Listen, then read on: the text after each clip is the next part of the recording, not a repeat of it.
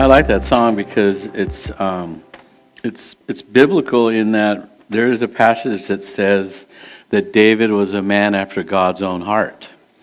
And I asked myself the question, what does that mean? Well, when you're after someone's heart, you want to know them. You're after who they are. Amen? You pursue. You ever say, oh, that's a sweetheart? Well, what do you mean? The person's got a sweet disposition, right? You might say something else, like that guy's got a hard heart. And that's not what we want. So when you pursue or run after God's heart, you're trying to learn about Him. You want to know Him personally. And that's what the Christian faith is. It's a personal relationship with Jesus Christ, our Lord and Savior. Amen? And that's what we're pursuing. That's what we want. Amen? So we're going to look at, and we're going to continue in the book of Hebrews. So if you have a Bible or a device, find Hebrews chapter 4. And we're going to look at the first 11 verses, I think. And I say it that way because it depends on how far I can get. Let me push this thing out a little bit. The people watching online just saw me disappear. So, Hebrews 4, 1 through 11, and I titled it, His Rest. I asked the question, whose rest are we talking about? Not our rest, His rest. And He being the rest that Jesus offers us. And we're going to look and see what that means. And the backdrop to this, if you will, is that children of Israel, when they left Egypt, remember they were slaves for 400 years, and they reached a point to where they were crying out to God to set them free. And God called a man named Moses. We know who Moses is? He's a lawgiver. And he was the one who delivered by God's hand the children of Israel out of Egypt. And they went in, 70 people in the tribes of Israel 400 years earlier. Remember Joseph? How he went in before? And then there was a famine and Israel went into Egypt to find food and sustenance. And then they were there for 400 years. When they come out, they're like 4 million. But they were slaves. But God had promised Abraham, Isaac, and Jacob, their forefathers, God had promised them this place called the Promised Land, Canaan. And so when they come out, they find themselves with their backs up against the Red Sea. In other words, when they come out of Egypt. And the Pharaoh had changed his mind about setting them free. So he was chasing them with his armies and with their chariots. And the children of Israel were up against the Red Sea. They had no way to escape. And so they began to cry out to the Lord. And the Lord told Moses, lift up your staff. And he did. And the Red Sea opened up. God performed a miracle. So a lot of people might question, well, how can God open the Red Sea? Well, the same way that He spoke, and out of nothing leapt the universe into existence. What makes God God is that He's all powerful. So He opens the Red Sea, and they escape, and they are able to go into the Promised Land. And then charging behind them were the armies of Pharaoh, and the very path that opened the way for Israel became the path that destroyed their enemies, because God collapsed the sea and the Egyptians drowned in the Red Sea. And then where were the children of Israel? They were on the other side of the Red Sea with only one place to lead to, and that is to the Promised Land. But something awful happened. When it was time to enter in, they took a position of the fact that there were giants and there were people that were stronger than they were. And so they were disobedient and not going forward, and they ended up not believing God. So God in His anger says, okay, you don't want to go into what I have for you? Then you're going to die here in the wilderness. And so everyone over the age of 20 was not going to enter into the Promised Land, and they wandered around for 40 years. So the only two that had, or older than 20, were the two spies, Caleb and Joshua, who, when they came back from spying the land, they came back with a good report, and they said, "Oh my goodness, it's a land of milk and honey. God's gonna give us this land. Let's go." And then, of course, they were the ones that had faith. So God allowed only those two, Joshua and Caleb, to enter in that were over 20. Everyone else died in the wilderness. So now we're here. So I'm going to have you stand with me, and we're going to read this passage, and then I'm just going to go through it a little bit, if you don't mind. Of course, you know how we do it, right? We go verse by verse. So verse 1 of chapter 4, you'll see it up on the screen, and then I'm going to read it. "Therefore, while the promise of entering his rest still stands, let us fear, lest any of you should seem to have failed to reach it.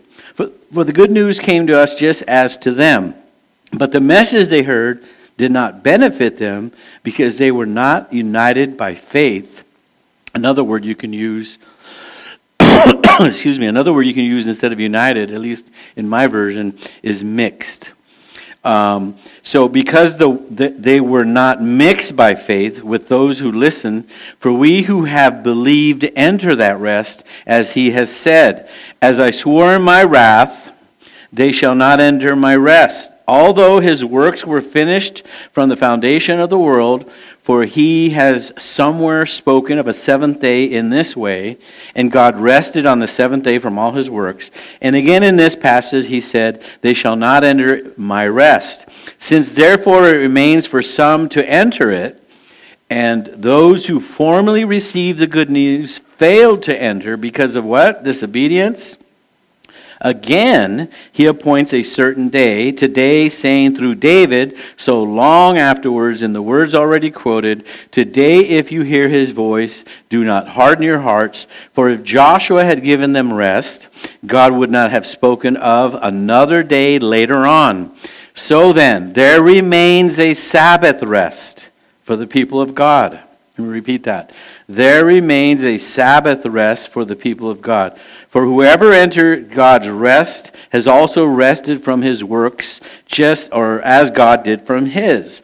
So let us strive to enter that rest, so that no one may fall by the same sort of disobedience. And by the way, the disobedience was unbelief. So let's pray for the sermon. Father, thank you for your word. Thank you for the time that we're going to look at it. We pray for your help. And we pray, Lord God, that you would help us to see what it is that you have for us.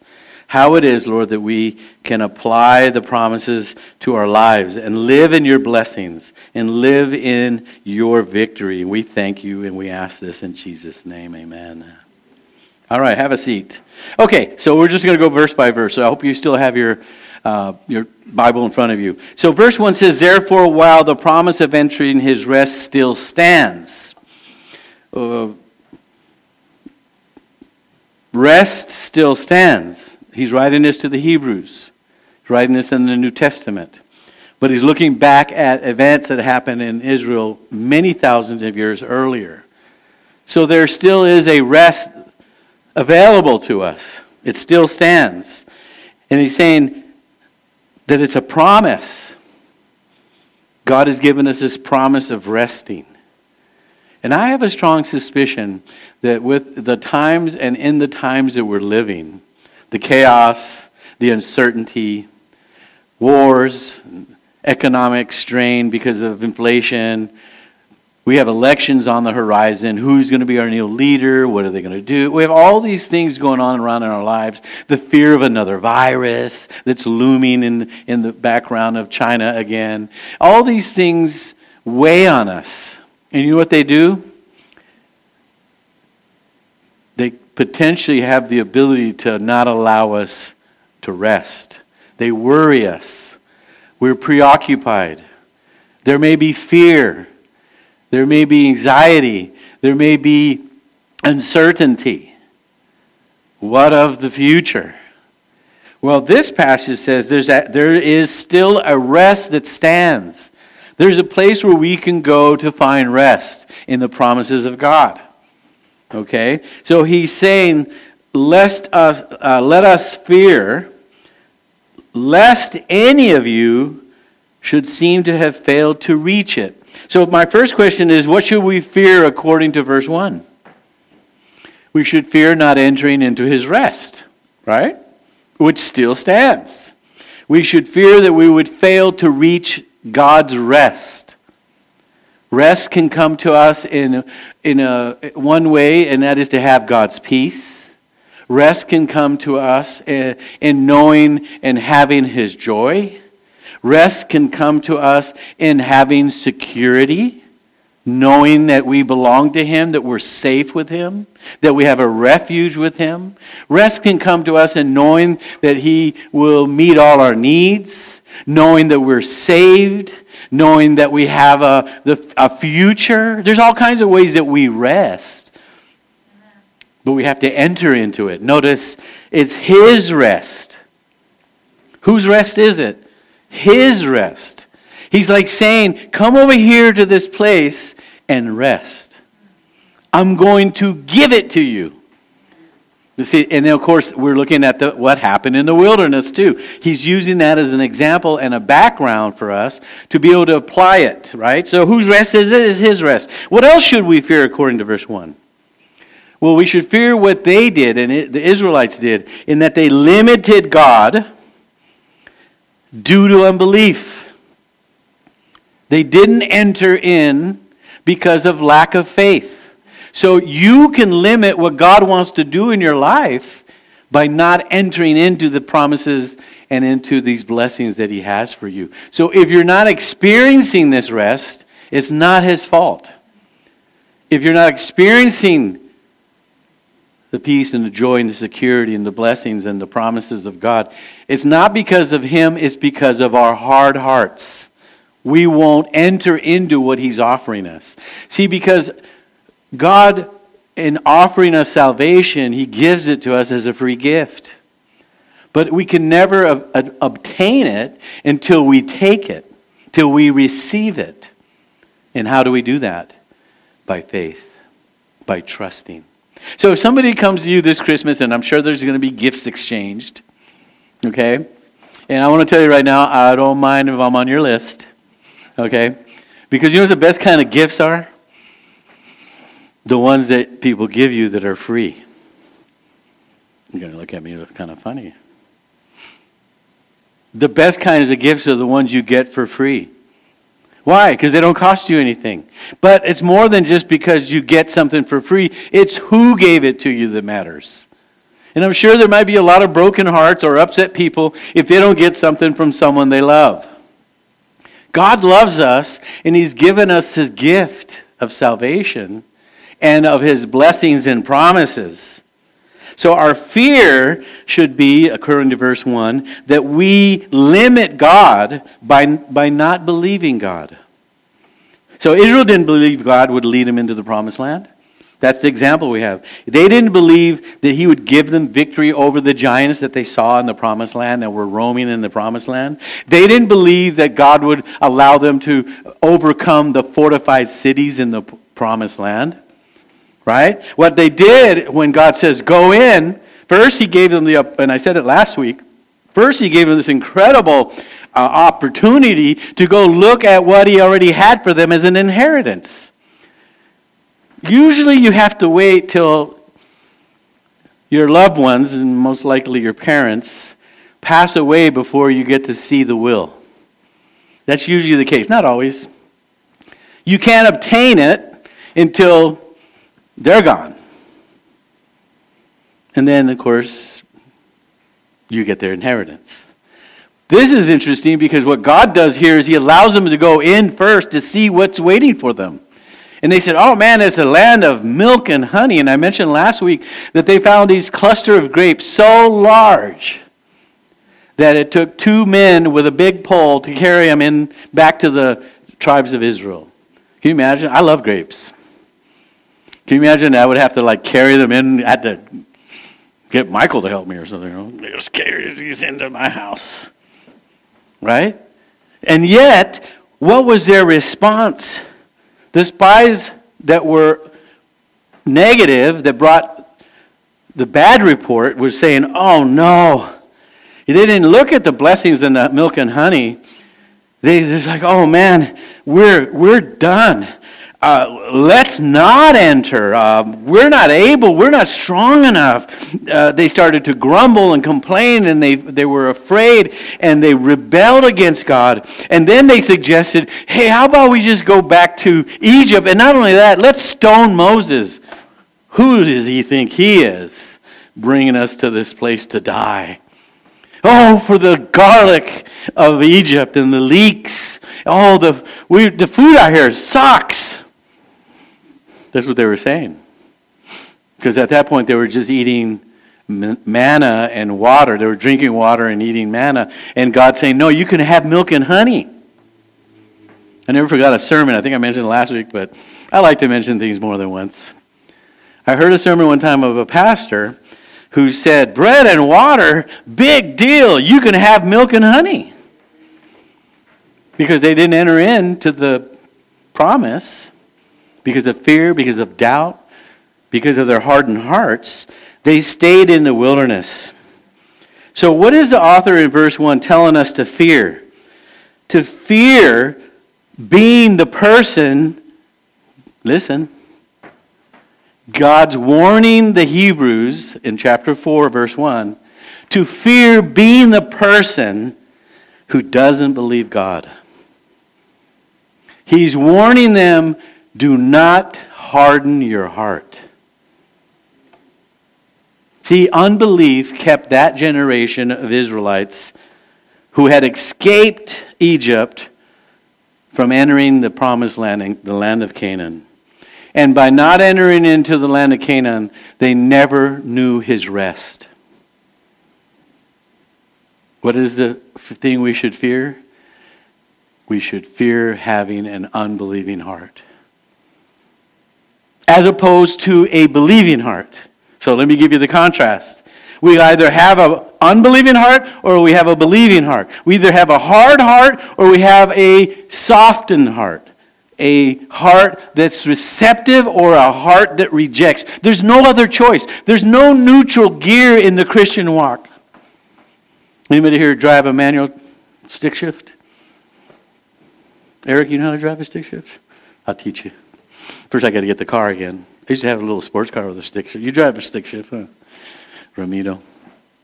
Anybody else drive a stick shift? You know what you do when you're passing from first to second or you're idling? You either have the clutch in, which is not a good thing because you'll wear it out, or you put the stick in neutral. And in neutral, it doesn't go forward, it doesn't go backwards. Hey, put them on speaker so you can hear the sermon. Yeah, it's all good, man. I remember I'm a high school teacher. I get that every day, all day at school. So no big deal. We're good. So neutral gear doesn't exist in the Christian walk. There's either you're going forward because you believe, or you're going backwards because you don't believe. There's no neutral gear. You can't say, I'm going to make a decision tomorrow. No decision today is no. Today's the day of salvation where God would have you say yes. You don't know if you'll be here tomorrow to say yes or no. Who can't do anything about the past and the things that you blew and the mess-ups and the failures. They're gone. Maybe you should learn from them, but don't get stuck in them. Trust God to keep moving you forward. So that particular generation were not able to enter into God's rest, but the promise still remains. Remember what we saw at verse 1. So verse 2, let's move on. Basically, we can arrive to the conclusion that we enter into his rest by faith. For good news came to us just as to them. What is the good news? It's the gospel. But the message they heard did not benefit them. Why? So they heard the same good news. What was that good news? Well, the good news was that there was the land of milk and honey flowing over there. That's the good news. Yes, there was bad news that there were many obstacles like the giants and fortified cities, but the good news is that God would give them the victory if they simply believed. So the good news came to us too, the good news that we hear about the gospel of Jesus Christ and salvation, just as to them. They heard good news, but what was the problem? It says there in verse 2, but the message they heard did not benefit them. You know, my biggest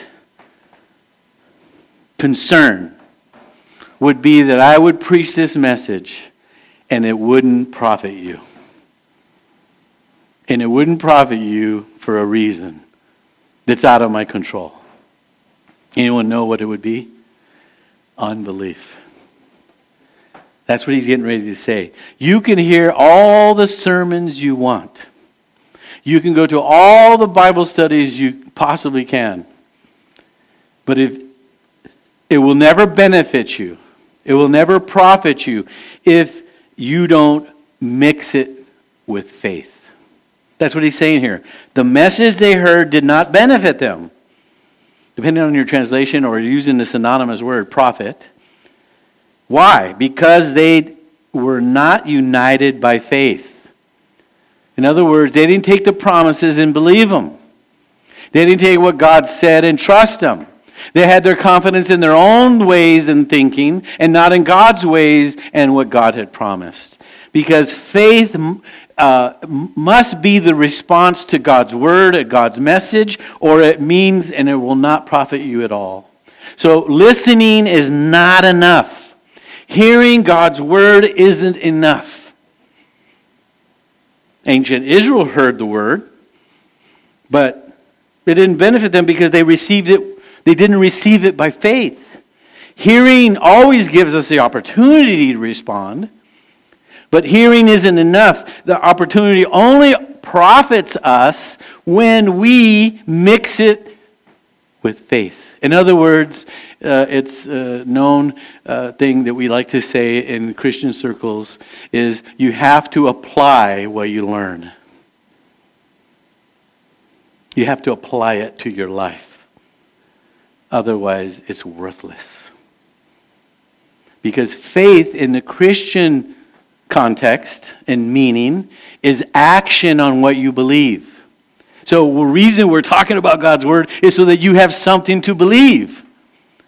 Because you believe something in this life because you've heard so many different things, whether it's from school or your parents or your friends or the hood or wherever you get your information.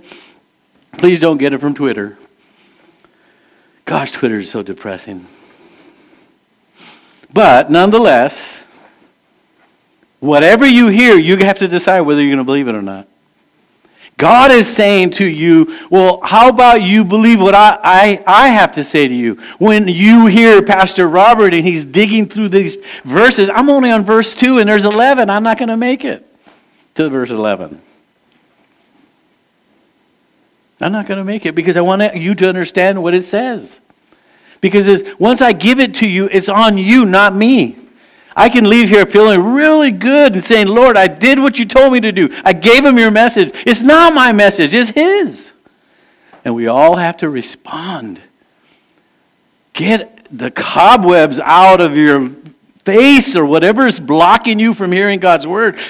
Throw them away and open your heart and your mind to what God has for you. Because we're living lower than what we could be living because of unbelief.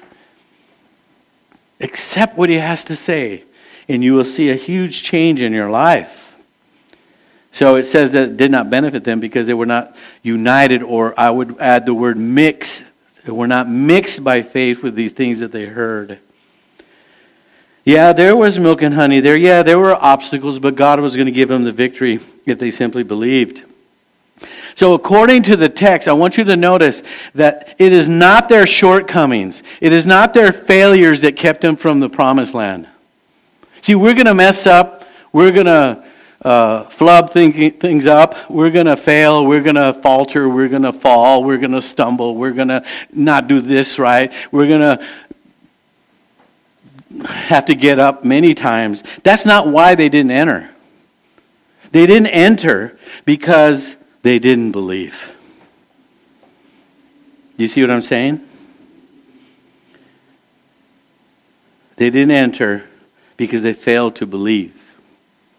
Not because they failed in some other way. We're all going to fail. We're all going to mess up. We're all going to have shortcomings. But faith allows us to be able to take God's word and then benefit from it and be able to enjoy his blessings. What does God want from you? He wants your trust. I learned as a parent many things from my son. And I asked myself the question, and I know as a parent, or maybe in any kind of relationship that you have that is value, what do you want from your children? Or what do you want from your spouse? And I'm going to put it to you this way. Do you want perfection? Does God want perfection from you? Because it's not possible. That's what the law was given for, to show you couldn't perform. So that you would have to come to him, dependent on him giving you a righteousness that's not your own through faith. Because you could not and you cannot obtain a righteous standing before God based on your merits and your goodness. You'll never be able to stand before God based on what you do. It'll always be based on what Jesus did for you. So the problem is when you say, what do I want in my relationships? I don't want a perfect husband or a perfect wife. I want one that I trust and trusts me. Is that right, parents? You don't want Camila to be perfect. Sorry, I didn't mean to pick on you, but I love you. Do you, guys? You don't want her to be perfect. You know why? Because you can't be. But you want to be able to trust her. Don't you? If she were to mess up, wouldn't you want her to tell you? Hey, Dad, hey, Mom, you're not going to believe it. Today I cheated on basketball. I'll make it basketball. When they weren't looking, I threw it in and made 2 points. I don't know. However it is that we can do something wrong, right?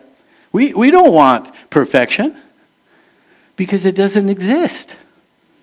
Perfection is a doctrine that has been spawned in the pits of hell. Satan would want you to think, and the church to believe, that God's looking for perfection. He's not looking for perfection. You come to him with all of your imperfections, come to him with all of your mistakes, and lay them at his feet and at the cross, and then trust him. That's what he wants. He wants your trust. And that's what I want from my son. I want to trust him. And by default, he'll trust me.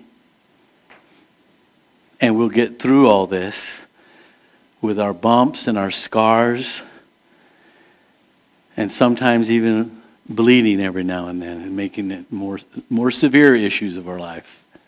What God wants is trust. And they were not able to enter into the promised land because they didn't trust him. So, you know as Christians that today God would say to you, and let me just give you a couple of promises so that you can grab a hold of this sermon and apply it now. That was their issue, but it is what happened back in Israel in the wilderness is applicable to us too. God has promised us today that he would provide for all your needs according to Philippians 4:19. Do you believe it? Yeah, but Pastor, I don't have a job. But he said he would supply all your needs. So you got to decide. You're going to trust him?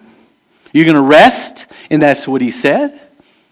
Yes, that's what you should do. God has told us that all things are working together for good to those that love him and are called according to his purpose. And you would say, what do you mean, Pastor, that all things? Yes, whatever you're experiencing, whatever you're going through, I don't care what it is, God will turn that into a victory. He will work it out for you.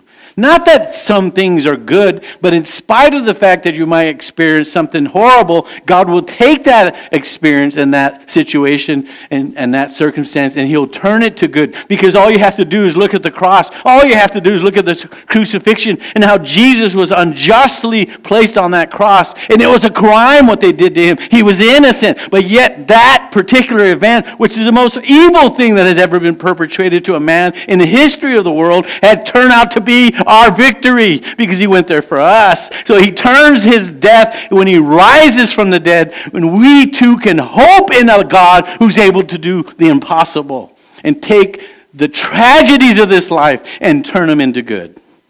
That's his promise. I didn't make it up. I'm just explaining it. I like that verse, and I kind of translated it my way because it says here, that all things work together for good. That's Romans 8:28. I like to say that God enters into all things for good, or he intervenes into all things for good. Yeah, you might have a situation where like a child dies, and you're like thinking, this is the most horrible thing that could have ever imagined. Yes, it is, but he can take that experience and turn it around for good in your life. Because that's what he does. He intervenes. He gets involved in our lives, wherever we are and whatever we're going through. And he'll turn it into good. But you can never experience that if you don't trust him. Because then what you'll do is you'll trust yourself and you'll trust your own ways and you'll try to reason and try to calculate and figure things out, and you'll end up being a vicious circle going nowhere, like the children of Israel for 40 years. It's the worst feeling in the world to look back on your life and realize you've wasted it because you wouldn't trust God and you try to make it work your way. And your way will never work, especially when God has tapped your life. Now, if he's not tapped your life, you don't care. Who cares? You don't know him, he doesn't know you, and there you go, ignorantly down the wrong path. That's a more tragic thing, but at least they don't know. So they don't care. It will be a huge and surprising awakening one day when they face God. But he'll show them that all along they harden their hearts. And he gives us free will. So what we need to do then is realize that God, He has promises for us that we can apply to our lives, and we can trust and have confidence in him. He said also another thing in Matthew 28:20, that he would be with us even to the end of the earth. So whatever you're going through, if you feel like you're in a dark place or in a lost place, or you don't even know what place you're in, God's there with you.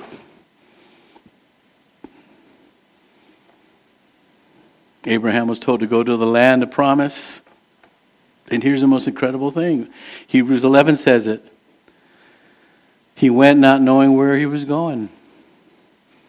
Now, how can you go somewhere not knowing where you're going? You can only know kind of like go that way. Kind of like how I drive. Go that way. But see, what we have, not only in our telephones, our GPS, we have the one who is the master GPS, and that's Jesus. He just took us a different path because the one that we were on was not going to lead to where we were trying to go. I love Waze. Anybody here use Waze? W-A-Z-E. It's an application. It's an app. It always puts you on the side streets.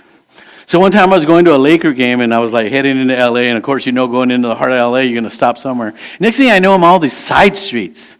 I make a left on Soto, make a right on Whittier, it's down there in East LA, and you're like, oh, and all of a sudden I realized that all the cars I'm driving right by them.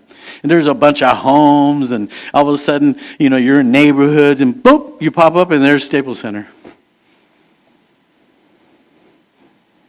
That wasn't the way I would have gone. I didn't even know those streets existed. But I trusted Waze. Well, we should trust his ways. Okay, so is that a bad example? I'll keep going. Anyhow, what happened? The children of Israel had the promises. And they won't do us any good if they're not mixed with faith.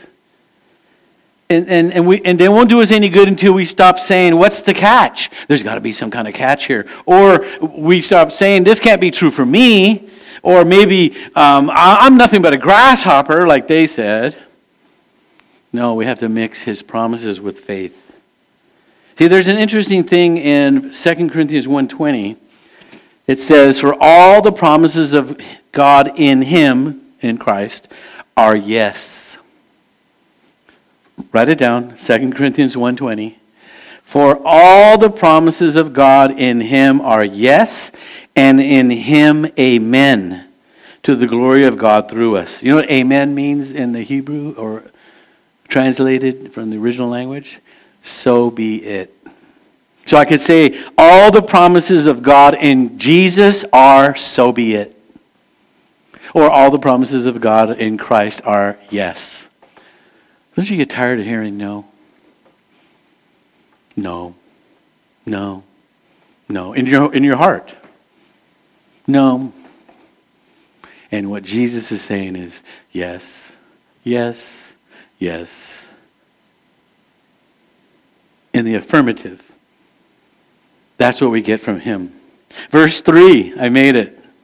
I made it to verse 3. I'm so proud of myself.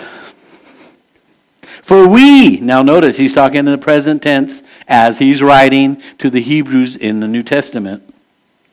We who have believed enter that rest. Because there remained a rest. Didn't it say that in verse 1? We enter how? By faith. As he had said, as I swore in my wrath, they shall not enter into my rest. These were the ones who did not believe. Although his works were finished from the foundation of the world, for he has spoken of the seventh day in this way. This is back in Genesis. God rested on the seventh day from all his work. So let me give you a backdrop on the Sabbath. That's what he's talking about when he's talking about the rest. There was a Sabbath on the seventh day of creation. And let me say this. He rested on the seventh day not because he was tired. When we rest, because we're tired. You should see me after work. There has never been a person in the history of the world that walks into his house, plops onto the couch, pulls the coffee table forward, and my feet go right on top of it like this. Rest. Finally. Well, maybe Ramiro. He might do that too. It says here, we who have believed enter that rest. God, when he finished creation, every day he said it was good. And it was good. And then on the last day, on sixth day, he said it was very good. So his work was completed. The reason he rested was not because he was tired, but because he was finished. But something happened back in the garden. Man failed and sinned, and so all the rest that they had been broken. So from that moment, God had to work again. He had to work through a person called Jesus, the Messiah that he promised to Abraham. He had to go, and Jesus would say in his ministry, my Father and I work. And what was the work that Jesus had to once again complete? The work of salvation. Because on the cross he cried out, it is finished. He completed and he did the work necessary for our salvation. So there was once rest. But never will you find from Genesis 1 or in chapter 2 anywhere where the Sabbath was observed until Israel came into existence and Moses gave them the law, which one of them was to keep the Sabbath. But the rest that they were talking about, the Sabbath that they're talking about there was for Israel. And guess what? They never kept it. Not even Joshua. It says it there. We keep reading. The reason they went into 70 years of exile into Babylonia was because they failed to observe the Sabbath. They failed to observe the year of Jubilee, which was that at every 50 years they would have to not touch the land or work. They would have to return and forgive debts and properties. And they didn't do it. So for 70 Sabbath weeks, if you would, that's what they would call them in the Bible, they didn't observe the rest that God had for them. So God took them out of the land into Babylon for 70 years. And that's what the land did. It rested. And he says Joshua couldn't give it to him. And then he mentioned here also that David couldn't. That's why they say there, we who have believed enter that rest. So, faith equals rest. You can rest because he has completed the perfect work of the cross. So, I'm going to read really fast. I'm thinking we're going to still have the Lord's Supper, so I need another 10 minutes. And again he said in this passage, verse 5, they shall not enter my rest. Since therefore it remains for some to enter it, there are still people who can enter it, and those who formerly received the good news failed to enter because of disobedience. Again, he appoints a certain day, today, saying through David, so long afterwards. So David is even talking about there's a day of rest that's still available. And of course, the writer of Hebrews is saying that there is a day of rest still available. And he says, in the words already quoted, today if you hear his voice, do not harden your hearts as opposed to softening them. Right? For if Joshua had given them rest, God would not have spoken of another day later on. So in the Old Testament and the Old Covenant, they're still talking about rest. When is that going to come? In the New Covenant with Christ. So here we go. So then, verse 9, there remains a Sabbath rest for the people of God. And for whoever has entered God's rest has also rested from his works as God did from his. See, here's the key, and I'm going to break it down and reduce it and finish up. It's the rest that we enjoy, and the reason we don't have to work. What do you mean, work for what? We don't have to work for salvation. He already did it for us. We don't have to work for our needs. He already said He'd supply them all. We don't have to work to figure out what to do with our lives because He said all things work together for good. We don't have to work to bring Him down out of heaven or raise Him up out of the ground because He's promised to be with us always.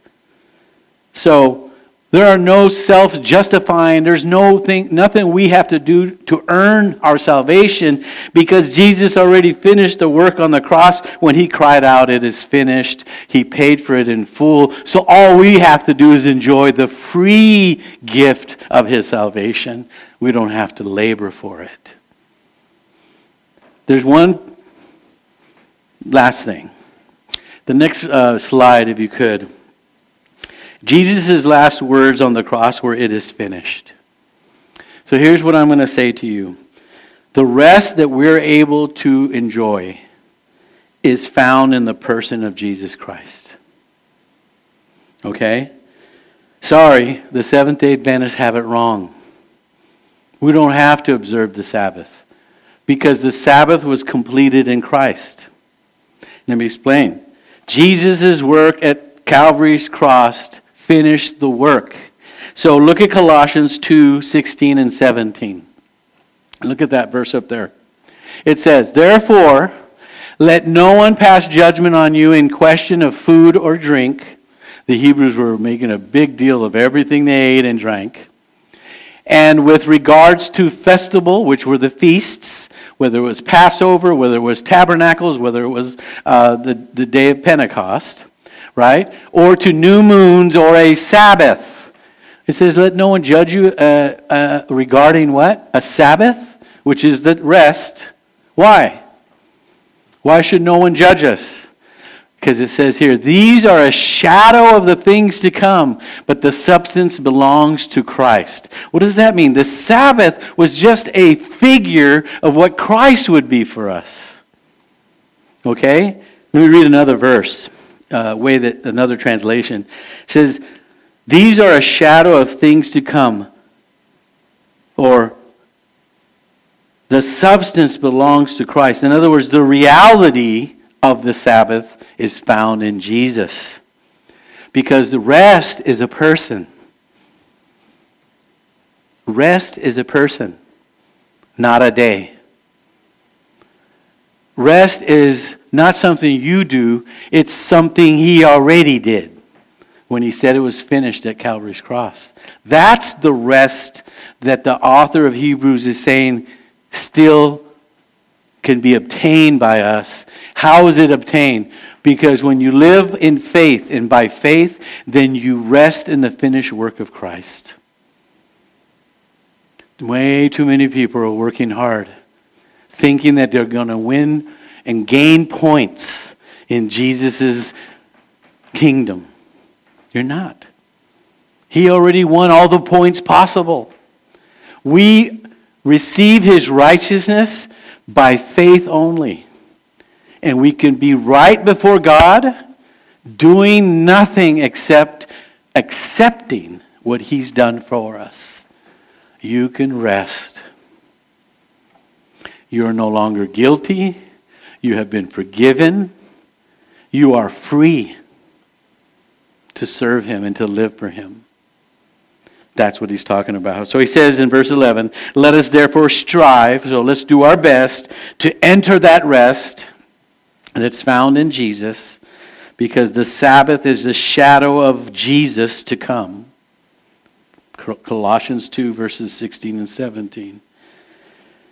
So that no one may fail by the same sort of disobedience. So disobedience is a product of unbelief. So some people might say, why do we disobey God? Because you don't believe him. Unbelief has its behavior. You know what? How unbelief acts? Being disobedient. But faith obeys. Faith acts in accordance to God's promises. So let's have that rest. Let's enjoy that rest in Christ. Amen. Let's bow our heads. Father, thank you. This passage, Lord, frees us to know that everything that needed to be done was perfectly completed and performed by Jesus at Calvary's cross. And all we could ever do is receive so great a salvation by faith and enter into your rest, enter into your peace, enter into your joy, enter into your purposes. We don't have to work for it. It's already been worked out. We don't have to win. We already have the victory. We just need to accept it. We thank you in Jesus' name. Amen.